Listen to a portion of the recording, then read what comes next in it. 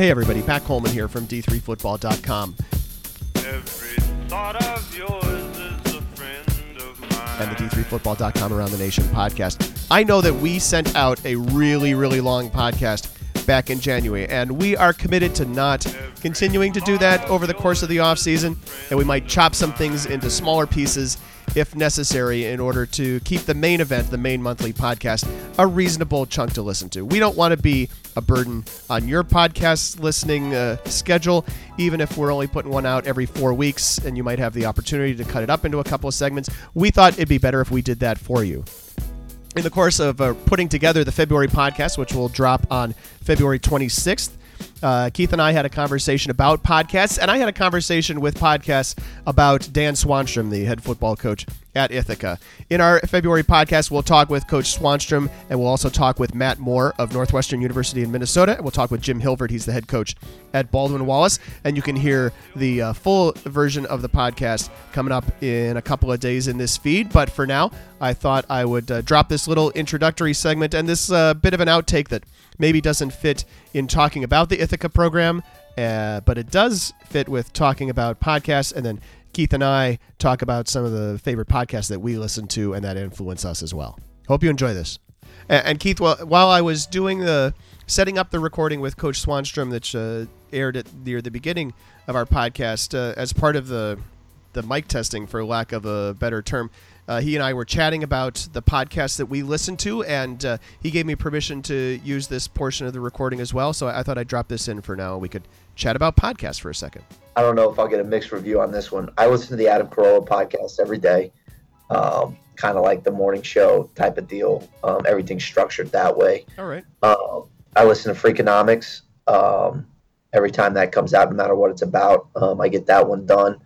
And then there's the General Manager podcast on the Ringer with Mike Lombardi, who's general manager for the Raiders, the Cleveland Browns, and was an executive for the New England Patriots. I really, really like that podcast, and that's weekly.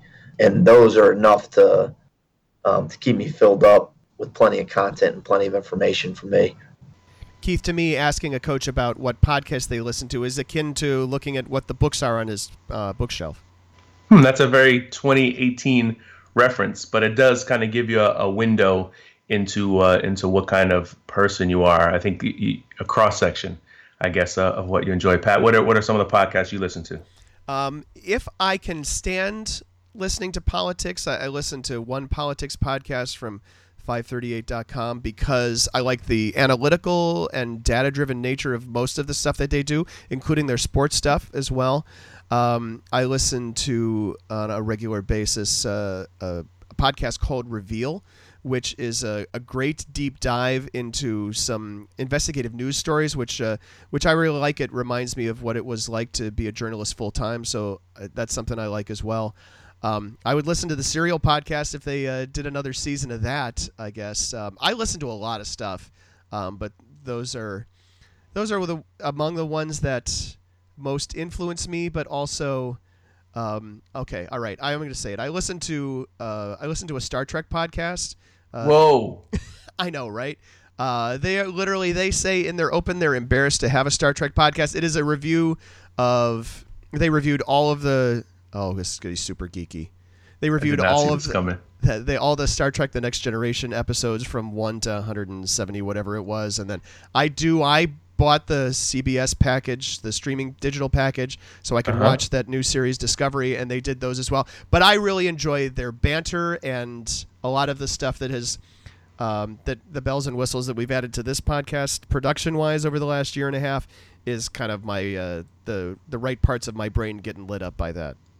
I can tell that you listen to other podcasts because a lot of the best podcast ideas, the way ours has grown and then has tightened up, length notwithstanding, comes from, I think, listening to other good podcasts. And I'll tell you that book analogy is pretty good because I stopped buying books probably like 10 years ago, except for ones that I'm really, really interested in, because I used to buy them when they looked interesting, read like 50 pages and never finish. And with podcasts, it's sort of the same way. Like I download a lot more interesting ones that look like they'll be great, but then I don't get all the way into them.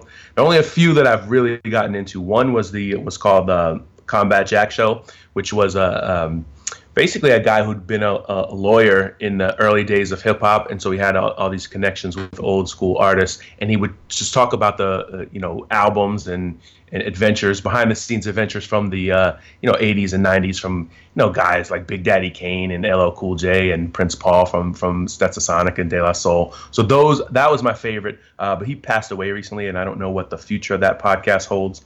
I was really into Serial, like you. I even liked the second season, the Bo Bergdahl season. Yeah. I just thought the format for it, as far as like what you could do journalistically by showing your work, playing the interviews for people, and people could hear the tone of voice, and they could hear how you ask the question and hear the answer. I feel like the podcasts really open up. I don't think we've even fully, as a genre, has fully really tapped into how much podcasts could do for journalism and for sort of the transmission of information, even in a better way than the written word can do. And I thought Serial was the best example of that. And then, of course, I got my Eagles podcast. I listen to Birds with Friends, the Eagle Eye in the Sky. And then occasionally, when I get the time, I listen back to ours and see how we sound. How do we sound? It usually sounds better on the listener end than I think it sounded as we're doing it. If that like we'll be like, oh, that came off terrible, but it usually doesn't sound quite as bad when I give it a week to rest and then I check it back out. That's good. Hopefully some of that is in the editing, and hopefully some of that is just in being a little less self-critical when we hear it out loud. Charlie, come on out and get your whooping. Yeah, hopefully, obviously listeners have a better idea than we do. That's a preview outtake from Around the Nation podcast number 192. You can pick that up in this feed on Monday, February 26th. And the credits will be short, but I'm still the executive producer of the podcast. And the theme music is by DJ Mentos, whom you can find at djmentos.com. That's the most important thing I had to say in the credits.